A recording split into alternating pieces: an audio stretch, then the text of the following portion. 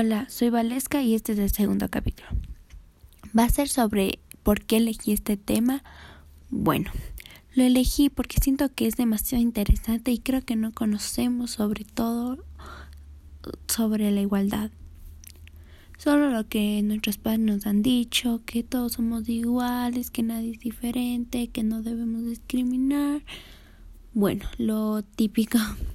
Pero en este podcast les voy a hablar más al fondo y eso va a ser en el siguiente capítulo. Así que espero que estén bien y nos vemos.